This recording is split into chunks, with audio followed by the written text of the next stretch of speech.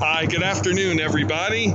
Today is Saturday, March 23rd, 2019. My name is Bill Woodcock, and welcome to Forward Maryland. I'm coming to you live from the Chrysalis Amphitheater at Merriweather Park at Symphony Woods.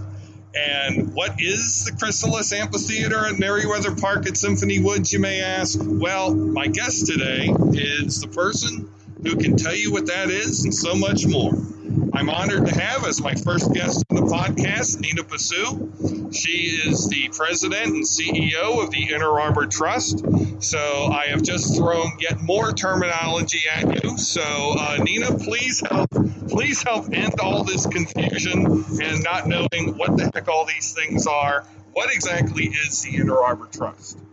Thanks for having me, Bill. The Inner Arbor Trust is a 501c3 nonprofit that holds a perpetual easement on 50.66 acres of land owned by Columbia Association, designated as open space in downtown Columbia. Now, those are a lot of words that don't really mean anything. So let me tell you who we are and what we do. We are a nonprofit, and we are the people who are maintaining and improving and developing this patch of woodland all around Merriweather Post Pavilion into an arts park. And on a day-to-day basis, we're also the people who run the Chrysalis. Thank you for that. The Chrysalis is a wonderful structure.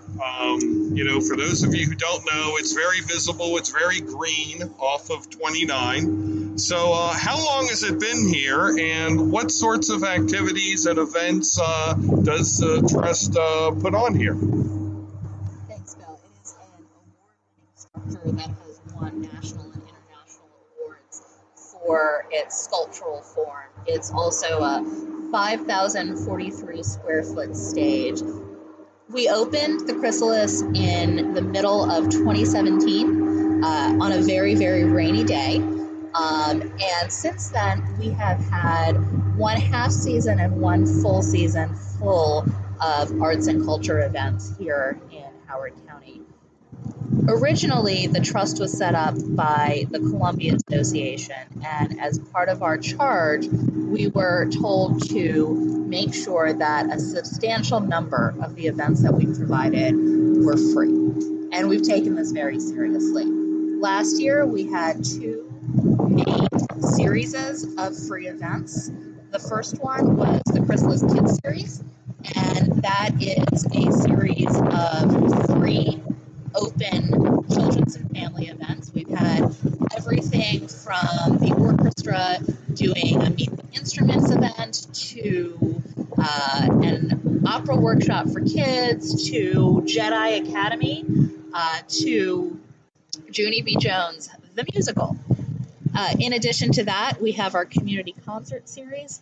Last year, we had one concert by Columbia Orchestra. That was an amazing evening where the lawn was just filled with people of all ages enjoying classical music. We had another country band from the U.S. Army came and gave a concert, and we've got more planned for this season. This is an amazing amount of work. So how do you get all this done with the Trust? I mean, is this a professional organization, volunteers? How do you get accomplished everything you get accomplished? So I think of the Trust primarily as a facilitator. We have 3 staffers now, including myself, that work year-round, and we have event staff that comes in through our operator to work for us during the season. Now, in addition to those individuals, the Trust partners with so many different organizations across the county and the region. We partner very closely with the Howard County Department of Recreation and Parks, and under the leadership of John Bird and Laura Weatherall, we've found really exciting ways to engage with Rec and Parks. They've come in and supported our Chrysalis Kids series. They have provided us with technical support, and they have helped program that series. They also came in to assist with Downtown Columbia Mini Maker Faire, which was an amazing party of math and science in the park and on the Chrysalis stage that drew about 3,000 people last October. We partner very closely with the Columbia Association.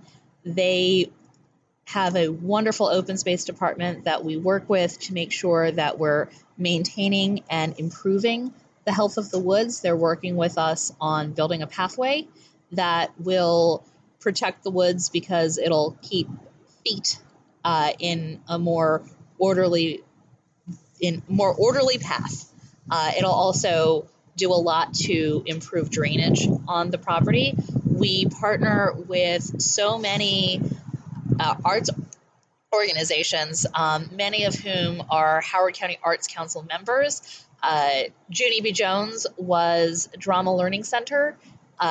We have worked very closely with Kinetics Dance Theater, who produced an event for us. Columbia Orchestra and Columbia Jazz Band work very closely with us on our concert series. We work very closely with Columbia Festival of the Arts, who produced Jedi Academy as part of their festival last year. Wow. So you've thrown out there a lot, and that is all amazing, and it's incredible the amount of support and the amount of input and work that's going on from a number of different agencies and folks in the community to help further arts in Howard County. So you said earlier that the trust manages the property around Merriweather Post Pavilion, not the pavilion itself. I understand that's managed by another organization. But in terms of the 50.6 acres of the trust property that you mentioned, what other features are planned for this space over time? So there are a number of other really cool features that are planned. First and foremost is the not very exciting things. Pathways, which we are in design build phase for. We're on a design phase for half the pathways and a build phase for the other half of the pathways. And then the really important thing that we're building along with our friends at the Downtown Columbia Arts and Culture Commission, which is bathrooms. The two things that I spend the most time worrying about during the season are parking and bathrooms. We need bathrooms that are year-round that can serve the park and also serve guests at IMA's events at Merriweather Post Pavilion. And we've worked very cooperatively with the DAC to come up with a creative solution to support everybody.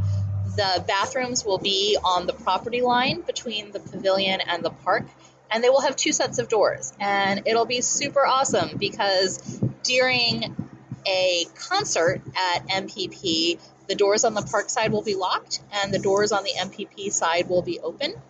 And of course, all of those guests won't know that they've come onto the park, but they definitely are coming on to the parkland in order to, do their business.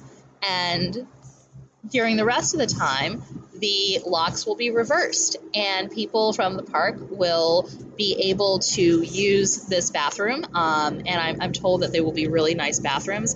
And it's one of the many ways that we work really closely with the Downtown Columbia Arts and Culture Commission to try and improve not just the park, but the pavilion and the experience for everyone in downtown Columbia. Well, those are amazing improvements, and I have to say I'm surveying the bathroom facilities that currently exist as we speak, and I would have to also advocate that something of more permanence and more aesthetically pleasing quality would be terrific.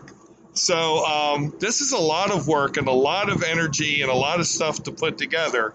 And you are definitely the conductor of this orchestra. So tell me, and for the listeners who are just learning about all of this, who are you? How did you get to from wherever you were to running an arts organization? By accident. Originally, I was a lawyer. I was a lawyer doing litigation in private practice at a large firm, a large international firm, and that was great for a while. And I am from Howard County. My parents have been in this community since 1973 and 1975, respectively, and I have spent almost all my life here, and I'm very engaged in the community as a volunteer. And after my second child was born, for a variety of reasons, working at a large law firm with last minute calls saying, hey, we need someone to go take a deposition in Pittsburgh. The last flight leaves in an hour and 10 minutes. Can you please turn around and go get on it? Was not a feasible lifestyle for me anymore. So I left. And I left without a plan, with a newborn and an almost 3-year-old. And that's when I ran into Michael McCall. And Clarence Lamb, who is a friend of mine who's now a state senator, and Ed Coleman, who is currently on the planning board, both individually introduced me to Michael at, basically 2 weeks apart in 2012. And I had been vaguely following what was going on with the Inner Arbor Trust. And I love Merriweather Post Pavilion. And if you want to talk about the 1994 Earth Day concert, which was the first concert I ever went to with my friends at MPP, I'm happy to talk to you about it. But I was very supportive of what was going on, but it really wasn't where I was focused. So Michael met me, and he then said, I need you to help me. And I have a problem saying no when asked to help people with things. So I started helping him out a little by little, and then I realized that this was the project that I loved. I love the arts as a participant and as an audience member, and as a viewer. I have zero artistic talent, but I strongly believe in the power of the arts. With my own children, I spent a lot of time and energy and money giving them arts experiences, because I thought that was more important than anything else, more important than Kumon or science lessons or soccer or anything like that. And Michael, pulled me into this project, and when he was getting ready to leave, he told me that I needed to take his job. And I said no several times. And I said, no, I'm a lawyer. What do you think, a lawyer could do in this position? Why would you want me to do this? Get somebody else to do this. I want to go back to practicing law, and my kids are a little older and a little bit more stable now, so let me go practice law. And then he just started telling people that I'd taken the job before I had actually agreed to it. And the rest is history. And I found that I love this job, and I love being part of something positive, and I love building something, and I love all of our show days, and I love being able to be part of this incredibly joyful place. That is wonderful, and even though you wound up getting voluntold to take this job, it definitely seems like that it's an experience that matters a lot to you, and it's very, very important to you. So I'm guessing that since it is such an important thing, you think about the future of this property and this facility, and 10 years from now, what would your vision for this property be? So there's the Inner Arbor Trust vision for this property, and then the Inner Arbor Trust plus the NINA vision for this property. So in the short term, in 10 years, our small art museum, gallery, guest services building, and information center, the Butterfly Building, will be built. We're hoping that's closer to 2.5 years from now. And we're super excited about that. We see the pathways completely put together. We see the playground on site, a really amazing interactive playground. And we see this becoming a 365-day-a-year venue this place where the community is celebrated, where culture is celebrated, where our diversity is celebrated, not just let's check one of every box, but being a truly inclusive community where people celebrate each other's events and holidays and cultural traditions, where there is constantly an artistic experience going on every single day of the year. Now, the other piece of that vision, in my mind, which is just Nina, is to see a long-term investment in the infrastructure for the arts, both physically and organizationally in downtown Columbia. So my not-so-secret desire, which is just Nina talking, is to have a true concert hall in downtown Columbia, whether it's on our property, which probably makes the most sense, or on another piece of property. This is a city. This is a new city. I know Howard Hughes is a master developer, and I know sometimes that scares people, but Howard Hughes is putting in a $5 billion investment into this community to make it into a city. The Downtown Partnership, who again we work very closely with, is really promoting the folks who are here now in the business and arts communities as being part of that overall vision. And I think the community piece of that city is to have that type of arts infrastructure, because art is such an important part of society and of the human experience. So I want to see that building, but I also want to see, in whether it's a trust or somebody else, an organization where we see significant investment from the business community, from the philanthropic community, and yes, from the government in saying we support the arts and we are going to fund them long term.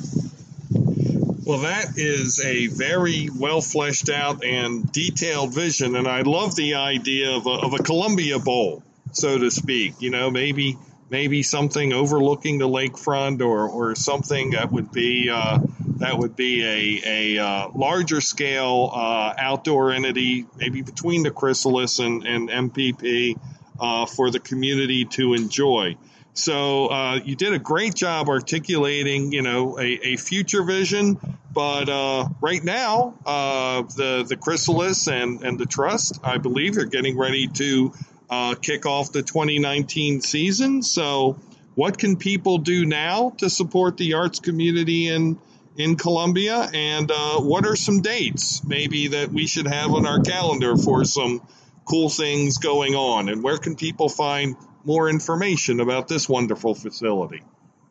I'm so glad you asked. So the first thing anyone and everyone can do is consider supporting us financially. And every $20, every $5 donation matters. One, because a lot of $5 donations turn into really large numbers, and two, because quite frankly, as we go from foundation to foundation and government grant processes, showing that large community support is a huge plus to unlock larger pools of money. And we have been so grateful to everybody who has added $25 to their free tickets when they come to a Chrysalis Kids or a community event. So that's number one.